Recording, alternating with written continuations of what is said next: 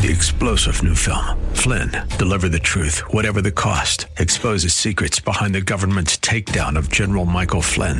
Flynn knew what the intel world had been up to. He ordered the first audit of the use of contractors. This set off alarm bells. He told the truth. He was the most dangerous person for Donald Trump to hire. They had to get rid of Flynn. Flynn, deliver the truth, whatever the cost. Available now. Watch it today. Go to salemnow.com. salemnow.com. And now back to Lifeline with Craig Roberts. All right, welcome back to the program. Craig Roberts, and along with me tonight in studio, Reverend Walter Hoy. Have you seen the billboards? They're up all over Oakland. I'm not going to tell you where, but you drive around, you'll see them. That says predominantly black and beautiful, toomany-aborted.com. And we're talking about this campaign. Let's get to some of your calls. We're going to go first to Will, hanging out somewhere on the 880 freeway. Will, come on in with your comment or question for Reverend Walter Hoy. Hey, Brother Craig and Reverend Hoy, I just want to say, hey, God bless you both, you know. It saddens me because I've encountered these people that have abortions back to back to back, and it's almost like it's a means of birth control. It is. In these death mills, you know, I mean, that's what I call abortion clinics. I think they put them pretty near high schools also, if I'm not mistaken.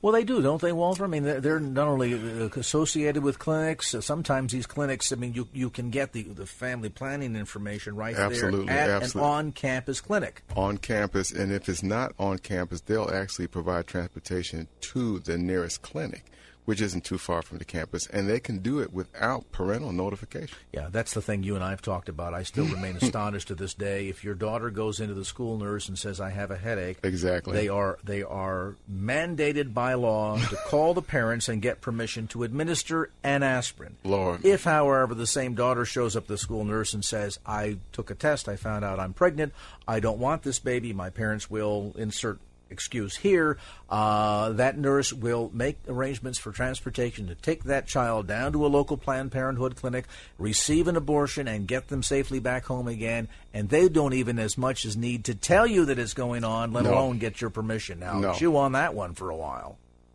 Unbelievable. It's a sad day in America simply because they can't muster up the funds to educate and to keep the schools open and to help rehabilitate convicts and to get people off of drugs. But if you want to kill your baby, have at it. Yep, you're exactly right. And I would be the first to say, I tell you what, I'll make you a deal here. The $300+ million a year that Planned Parenthood gets out of my back pocket, well, not all of it, but if you want to say we're going to invest an equal amount with the crisis pregnancy centers across the country, we're gonna be equal. If this is all about choice, then let's make the choice available out there, as they argue that that's what they want to accomplish. And I'd be happy to say that, okay, if we can't come to an agreement to cut off funding for Planned Parenthood, which is ideal, then at least say be fair about it. But they don't want to do that, do they, Walter? No, they really don't. They really want all the money for themselves, and it's really not about choice at all. No, this is about big money. Will, thanks so much for the call and the observation. Here is Linda in Sunnyvale. Linda, come on in with your comment or question for Reverend Hoy. All of these men talk about this topic. Never do you hear women come in and chime in about this whole matter. And it's a woman issue. Well, I mean, it's more than a woman issue, but I don't hear any women calling in on this topic. Well, we're going to write that misbalance right here because Sister Hoy happens to be in studio with us. What about that? I mean, that's certainly, if you look at a lot of people that have been involved in kind of the front lines of pro-life, it's been a lot of guys, and yet, ironically, just the opposite is true on that side of the camp. It seems to be, the guards that escort women in and the ones that run the clinics, the abortion clinics, all tend to be women. Right. Well, it's not just a woman's issue.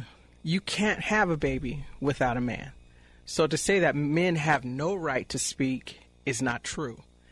And women are on both sides of the issue. There are women on the pro-life side of the issue, especially African-American women who are speaking up, saying that the lives of our children are being slaughtered and it's got to stop. So But I wonder, Linda, if we take this a little step further, what I find curious is that a lot of those that find themselves counted amongst the feminists, and you can be a Christian feminist too, maybe not too easily so, might argue someone like Phyllis Schlafly, but you can do it. Where are the feminists in all of this that understand what's happening to women? Because the other thing that's happening, not only are women having to deal with the post-traumatic stress disorder and all of the backside of this highly emotionally charged issue, but 50% of those that are being aborted are girls. Right. Exactly. No. I definitely think it's a man and woman issue. It's just when I see these marches and all this other stuff, I see a bunch of men, especially in front of like a Planned Parenthood in San Jose. They usually have like a rally or information about why not to abort your child. And I've never seen a female out there. Wow. Never. You should come to the Walk for Life West Coast in San Francisco, and you can see over 30,000 women, children, and the ladies that run that walk. It's an all-women event. Women put it on, women put it together, women get the speakers. I mean, if you want to see women in force for life, then January 21st, I believe, 2012, be at the Embarcadero at 10 o'clock, and you'll see us. We're out there. We're doing it. You can go to L.A., and, same thing, the March for Life SoCal. I mean, you have to go to the places to see where women are. I just think that if they showed up in San Jose, I think it would be more receptive. Do you know what I mean? I think that if a female is talking about, something like an abortion, I think a female is going to be able to empathize more with the female, whereas a male, to give birth, it's just not there. Especially there's a level which I suppose some women might say it was a little bit disingenuous. It was a guy that got me in this shape in the first place. Talking about prostate cancer. Right. Women can get that. But you know what? But you know what? I want to say something, Linda, because I want to applaud you for the observation. You've caught on to a very critical truth here, that you're right. Women would be more receptive to this message, I think. Yeah. Now here's what you need to do. You need to start talking about this. Yeah. And you need to talk to your girlfriends. You need to talk about this at church and your acquaintances who are believers and pro-life individuals, and say, hey, ladies, let's all get together. Yeah. The more that women do to get involved in this battle, the faster we can win the battle. Am I right? Exactly. And bring your lady friends and go down to Planned Parenthood in San Jose. I mean, I know a group of young women that are out there periodically. So if you can get there, definitely go there and talk to the women, engage them. It's definitely it's more effective woman to woman than it is man to woman. But you need everybody on the sidewalk, because there's a male perspective that women can't share. And there's a women's perspective, that men can't share. So if it's a joint effort, I think if we're all out there on the sidewalk saying, hey, there is another way. Do not go in this building. Do not end the life of your child. Talk to us, because there is help. And you just need to know where it is. You just need to know who it is. You need to know that it's available. And, make the good choice, the life choice for you and your child, and it'll end up much better. And truth be told here, too, that there are a lot of women that are very involved in this. Most of the crisis pregnancy centers almost exclusively are all women leadership. Yeah. I think of people going back many years like Beverly LaHaye of Concerned Women for America, very vocal in this. Dr. King, Martin Luther King's niece, Alveda King, is another critical, very high-profile leader that's a woman in dealing with these issues. And there are quite a number of other names we can add to that list that we won't take the time to do now. But that the fact that we need more women involved in this, a hearty amen to that. Ladies, okay, now, the gauntlet's been thrown down. Get involved in this. We're going to spend some time talking about how you can get involved and what's being accomplished by this campaign right now, and maybe how you can get some energy behind that as well, not just in Oakland, but taking a campaign like this to other areas around the country. We continue our visit tonight with Reverend Walter Hoy, founder and president of Issues for Life Foundation. Information on the web, by the way, about the campaign, TooManyAborted.com. That's too many, T-O-O, TooManyAborted.com. Back with more after this.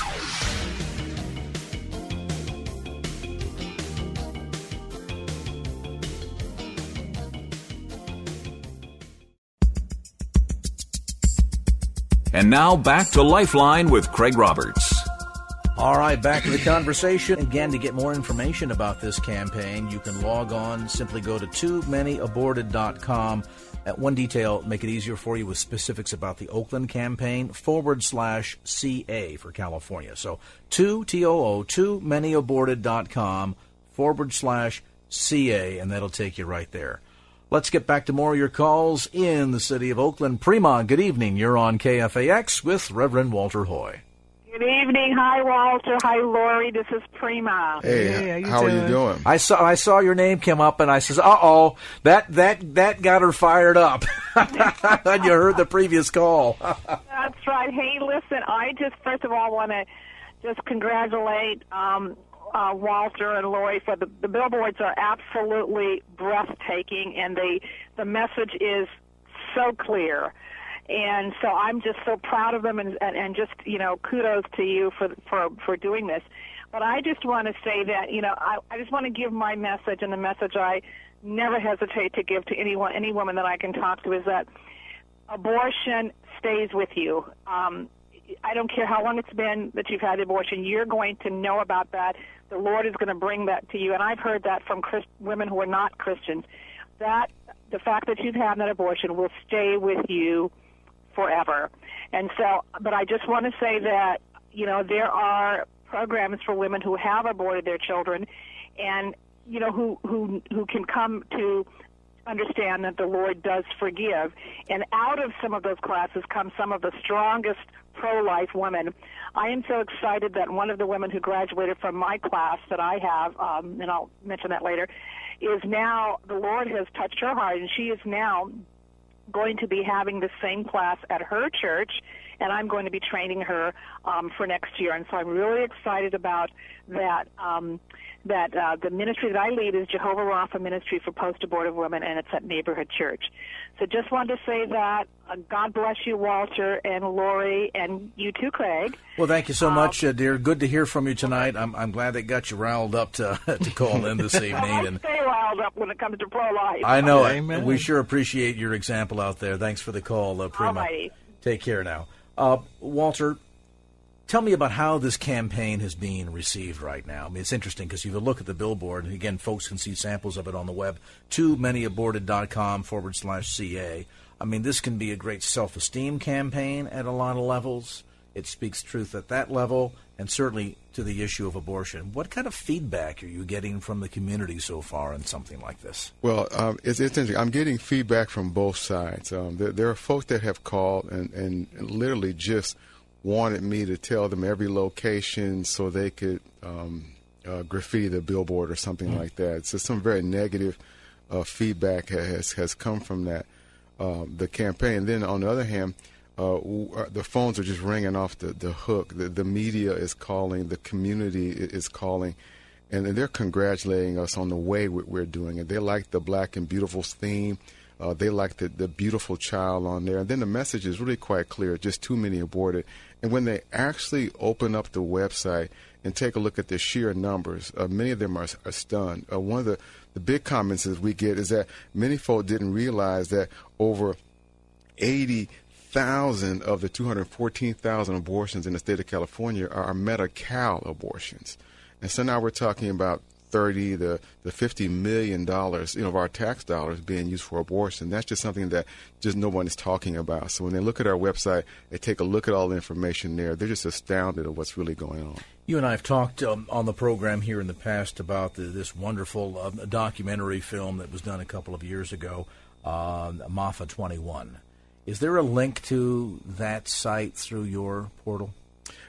No, but matter of fact, I'll have to put one on there. We've got a brand new link on our website, toomany.aborted.com /CA. If you go to that website, the National Black Pro-Life Coalition has got a brand new video that we're releasing for Juneteenth. It's a tremendous 3-minute clip, and we want to encourage everyone to watch that and leave some comments on that. MAFA 21 is by far one of the most important documentaries you've ever seen. Mark Crutcher is a very good friend of mine, and you'll find that this is a definitive documentary on abortion itself. It answers the question, why does abortion even exist in America? Who thought it was a good idea to begin with? And when you understand the origins of abortion, you're much more connected with our campaign. Absolutely, and I think to understand some of the connection with things like in terms that folks might not even know anymore that were popular. 80 years ago, Science of Eugenics, Margaret Sanger. Absolutely. If you give a listen to or read rather some of her writings and the positions that she's took. Going back to the 1920s, the racist thread is strong, it is obvious, it is irrefutable, and then to look at this big picture that, the whole science of eugenics coming out of Darwinism and the survival of the fittest. I mean, Margaret Sanger was looked up to as a leader and certainly cutting edge by the likes of Adolf Hitler. Yeah. Who looked at that and said, that fits into my racist designs against the Jewish population quite nicely. Well, here in the United States, it's flipped, and instead of attacking Jews, we're attacking black Americans. And it's been that way since the 1920s. And again, getting a look at the truth behind all of that can be seen in that documentary to which we refer. If you just Google, I'll make it easy for you. Google MAAFA Mafa 21. Somebody called me last time we talked about it and said, Mafia? I don't understand the connection. It's Mafa. MAAFA Mafa 21. Google it and that'll take you there. Yeah. This campaign will continue for how long and where does it go next, Walter? Well, this campaign really started earlier this month, around I believe the 6th, right? And then it'll travel all the way through July 10th. Okay, and then any designs on what city, what community to take it to next, or can you talk about that? I can't talk about the city specifically, but we are getting requests to bring it to almost every city in the state. So. We're going to sit down together and decide which city we're going to take it to next. I'm in radio. I know what billboards cost. I know that they don't give them away. That no, said, they don't. You would hope that there would be people that would get a burden on their heart for something like this and to recognize what an effective tool that this can be in speaking truth on the topic of not just what's happening with abortion, but in specific what's happening with abortion as it relates to the African-American community. If somebody out there says, Walter, I want to get involved here in a tangible way, they want to write a check or get more information about what you do and be able to donate, I understand that they can do that through your primary ministry website, which is issues4life.org. Is that correct? That's correct. That's issues, and that's plural, issues, 4, life, LIFE.org. And just click on the donation button. There you can give online. There you'll find the address to mail the check to. And believe me, I can promise you that every cent that you give us will be used for ministry. And again, fully tax deductible when you do that. So if God's put a burden on your heart and you want to stand with this educational campaign going on through July in the city of Oakland, or to help put some seed money available to other communities, since the scourge of abortion is hitting the black community in major population centers all across the country, then again, check out the website, check out the billboard online, toomanyAborted.com/CA. That's TOO, toomanyAborted.com/CA. And to get involved, to volunteer, to write a check and donate and support what Walter is doing, online at issues, plural, issues, 4, life, LIFE.org. Walter, some closing thoughts. Well, I'd like for us to consider the fact that our black children, well, all children are precious, and that our future is really in our children.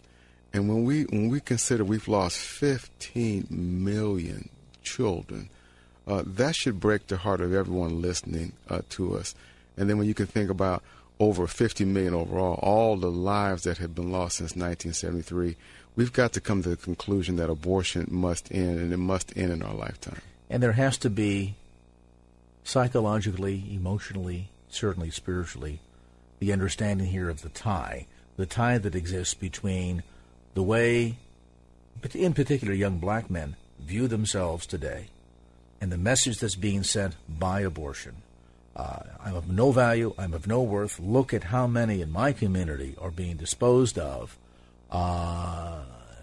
Staggering numbers. Is it any wonder that there's no hesitation when it comes to violence and the rage, that boils below the surface behind all of this?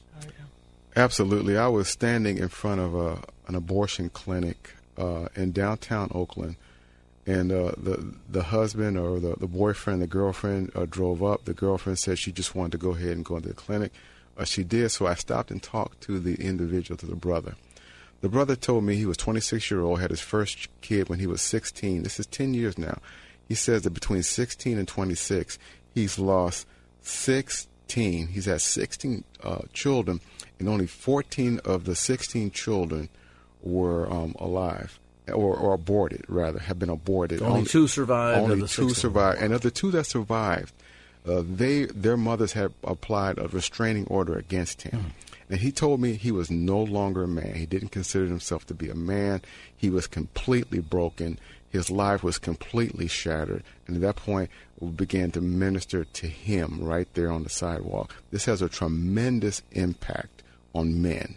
And so we encourage men and women, everyone needs to get involved, need to learn the truth, and find the hope, the health, and the healing that's available in Christ's arms. Amen. Walter, thank you for joining us again. Lori, is always good to see you, too. Again, more information on the web, toomany-aborted.com/CA.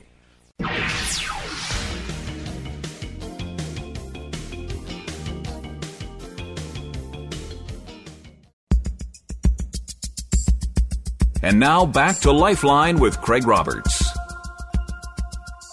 For those who have loved ones currently in the hospital, who have perhaps lost a loved one, it raises many of the why God questions.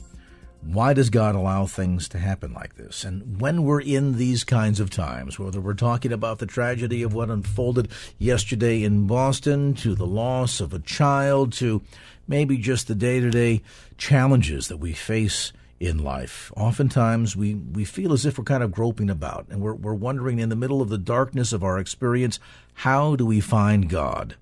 Coincidentally, a new title of a book called Finding God in the Dark, and it's co-written by my next guest, Ted Gluck. Ted, of course, has been on the program previously. We talked to him some months ago regarding his best-selling book, Dallas and the Spitfire. Back again to join us today, and Ted, it's always great to have you on the show. Hey, Craig, thanks so much for having me. Really appreciate it. Boy, the timing of our conversation today in the wake of the tragedy of Boston yesterday, again, it just touches on so many levels emotionally and spiritually. Kind of give me your overall sense, particularly in the spirit in which you wrote this book along with Ronnie Martin. We're in these moments, be it the tragedy of yesterday to simply maybe losing a job, losing a loved one. We grapple with this sense of where God, why God? Yeah, we really do. I mean, you hit the nail on the head. These are existential questions. You know, these are questions that strike to the core of our existence, and that really strike to the core of how it is that we think about God. And you know, as I prepared for the show tonight, I knew you were going to ask me about this, and I was talking it over and praying about it with my wife, and I was reminded of the verse in 1 Thessalonians that says, you know, as Christians, we don't grieve like those who have no hope. And, you know, but we still grieve, you know, and whether you're intimately involved in a situation like this or whether you're just kind of observing it from the outside, I mean, you're grieved. And I'm reminded of the doctrine of total human depravity, you know, the idea that we're all sinners in this world with sick hearts and that there's no hope for us and there's nothing good apart from Christ. And I think, you know, what you take from this event, I mean, you watch the media and you hear things like, you know, we're going to do everything we can, and, you know, there's all kinds of kind of governmental / military finagling going on, and on one hand you root for that and you're hopeful that something will be done, but, you know, as Christians we know that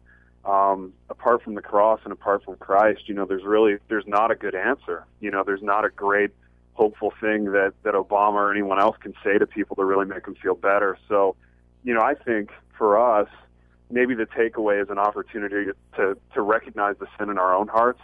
And, you know, much of my book deals with that, you know, this idea that, you know, it wasn't until I really humbled myself and threw myself at the foot of the cross that I had any joy and any peace in this life.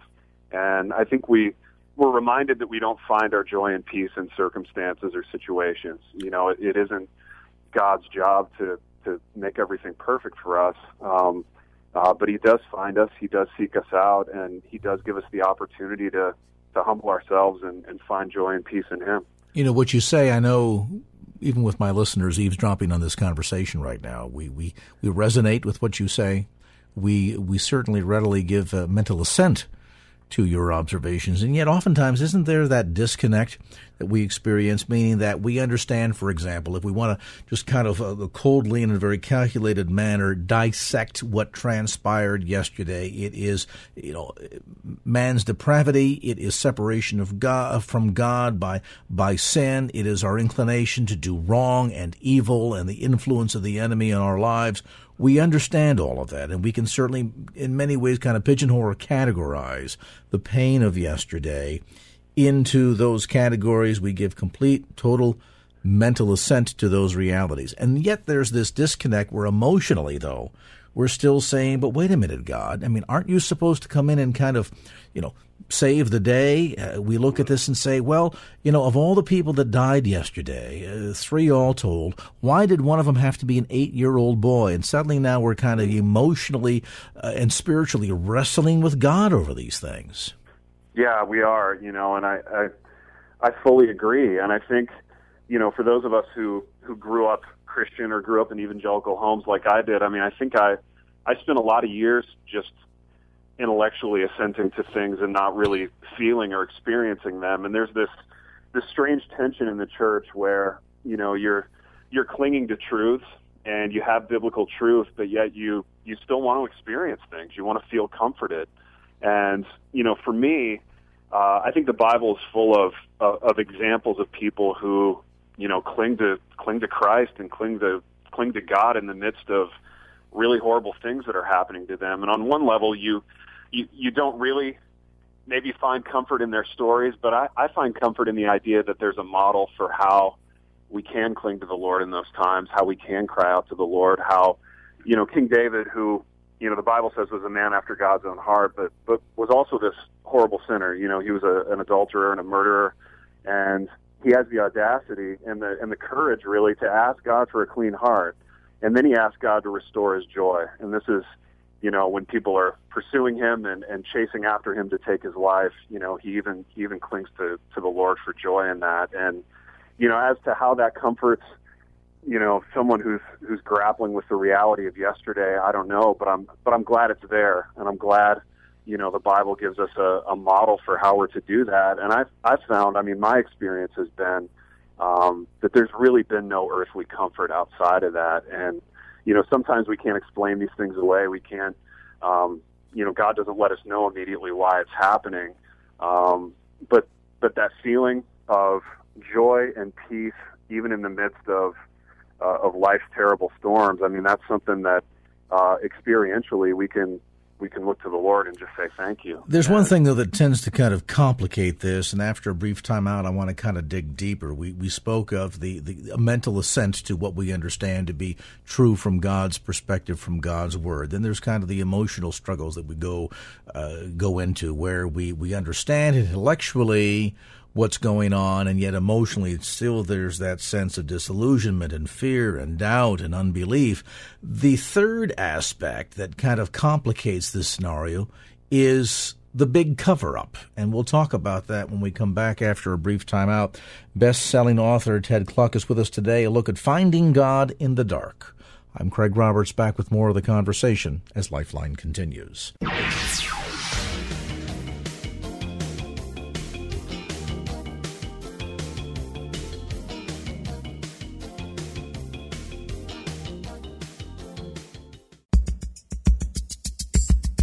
And now back to Lifeline with Craig Roberts.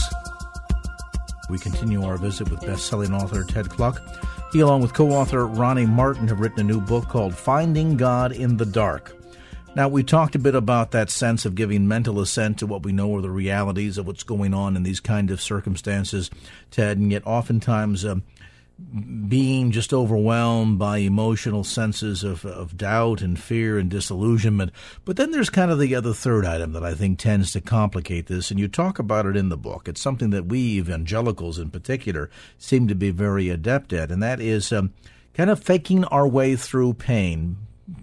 Painting on the smile and getting past the greeter at the door at church on Sunday, or, giving the obligatory, "How are you? I'm fine, thanks. How are you?" when in fact we're really not. And I'm wondering if sometimes that sets up a barrier that really blocks us from the ability to deal with how we're feeling and kind of find the sort of peace and relief that we seek. Yeah, I think it absolutely does, and I think, I wrote about it in the book. I was absolutely guilty of that for so many years. The issues were different for me in that, our hard times, our dark places, if you will, were infertility, a failed adoption, some vocation-related failures that I was experiencing, and instead of, being humbled and clinging to the cross and those things, for a lot of years I just got more bitter, more cynical. But week after week, day after day, Sunday after Sunday, I would go into church and I was everybody's buddy and the backslapping lobby guy with a smile for everybody. But inside, I was really dying, and I was really struggling with, how do I love a God who would put me through this? Quite frankly, was my thought process, and it was really tough, and thankfully, the same institution that was hard for me in that, the church. It was tough to go to church, and it was tough to see everybody else, I thought, prospering, while I was kind of circling the drain, I thought. But it was that same institution that ended up being, such a help and such a comfort for me as the Holy Spirit pursued me out of that. I guess the irony is that a lot of us are often going through this, whether it's the way in which a whole community suffers, such as in the wake of the Boston bombing, or individual families. Maybe it's the loss of a loved one, the loss of a job. As you point out in your case, it was an adoption that right on the cusp of everything coming together, your little Ukrainian daughter, who was literally the sister of one of your adopted boys. Another couple stepped in, and the law did what it did thousands of miles away, and that whole adoption process fell apart. That created a great deal of pain in your life. And I guess maybe the issue oftentimes here is when we're going through pain or fear or doubt or disillusionment, we want to keep up a happy face. Nobody typically posts on Facebook what a terrible day that they're having or what an awful meal that they had. We all tend to kind of want to be happy and sort of, put on the dog, so to speak. And yet behind that mask oftentimes lurks an awful lot of pain. Yeah, that's so right, man. I think oftentimes we're our own best press agents. And, from being in Christian media and Christian entertainment, as I am, there is this often kind of creepy, motivation to self-promote. And I found myself doing a ton of that, again, on Facebook. My Facebook persona was, I was this happy, successful guy with a great family and, all kinds of success and all kinds of exciting things happening. But for anybody who knew me then or anybody who was close to me then, the opposite was really true. And it wasn't until, I heard some convicting preaching. It wasn't until I went to some friends of mine in the church, a pastor and an elder, and just said, "Look, I'm struggling here. I'm really dying here. I'm really bitter, and I need your help." Thank God, for me that the Holy Spirit pursued me in that way and kind of led me to do that, because I think even though the circumstances really haven't changed, this book isn't one of those stories where, we pray a couple of times and then we get rich and have a bunch of kids and everything starts going right for us. The circumstances are the same essentially, but Christ has given me a lot of joy and a lot of peace in the midst of that. So I'm thankful. What's the big takeaway? As both you and Ronnie have shared a lot of personal pain in this book, what are you hoping to be the big takeaway for readers and for our listeners tonight? Yeah, you know what? I think a couple of things. Number one, we can feel so alone in our churches when we do struggle and when we are in dark places. And Ronnie and I hope that this book would kind of be the friend that we don't have in churches, the person who's willing to be honest about their own struggles and their own sins and their own dark places. So hopefully it'll be a comfort to people on that level. But I think the other takeaway really is just to, a simple presentation of the gospel. That if we humble ourselves in the sight of the Lord and we acknowledge our sinful hearts and our brokenness, that He'll lift us up, and He'll redeem us, and He'll give us peace, and He'll give us, the clean hearts and the joy of our salvation that David talks about in Psalm 51. And, I think in different ways and in different struggles, Ronnie and I have both experienced that, and we wanted to write the book as really an outpouring of thanks to a Lord who would do that for us, a couple of really sinful, screwed up guys. We have a lot of observers right now who they themselves are asking questions, who do not currently have a relationship with the Lord. And I know it's easy sometimes to come up with pat answers, but from a sincere standpoint, as maybe people out there who are not believers are seeking answers and asking the why God questions as well, what do you tell these people in terms of how they can find God in the dark? I think keep asking and keep seeking. And, the Holy Spirit will find you. I think, we serve a Lord who finds us and who pursues us and who loves us enough to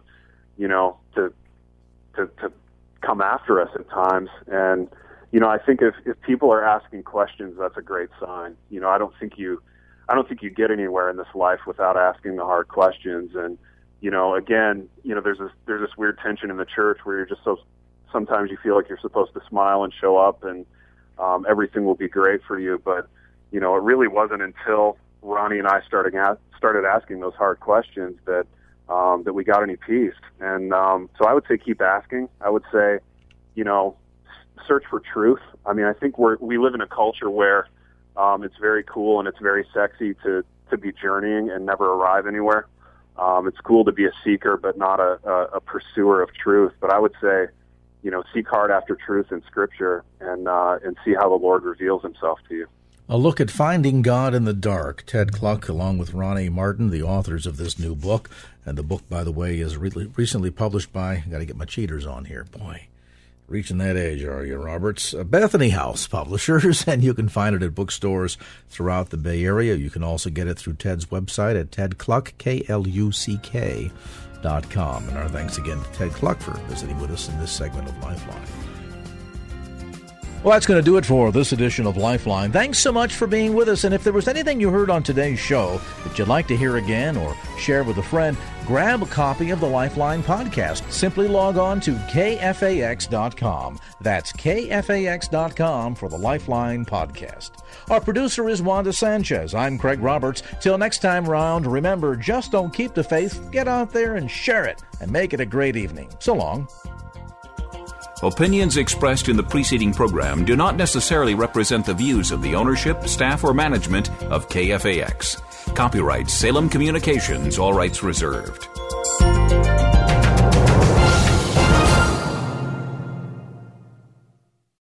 Three-star General Michael J. Flynn, head of the Pentagon Intelligence Agency, knew all the government's dirty secrets. He was one of the most respected generals in the military. Flynn knew what the intel world had been up to. He understood its funding. He ordered the first audit of the use of contractors. This set off alarm bells. The explosive new documentary, Flynn, Deliver the Truth, Whatever the Cost, uncovers the facts behind this scandal. Flynn told the truth. He was the most dangerous person for Donald Trump to hire. I find out the worst enemy that I'm going to face in my life is right here in America. They took my assessment and they wanted me to change it. And I was like, I'm not changing it. They had to get rid of Flynn. With in-depth interviews, archival footage, and never-before-seen personal records of the man behind the headlines. I just felt like I was drowning. Flynn, Deliver the Truth, Whatever the Cost.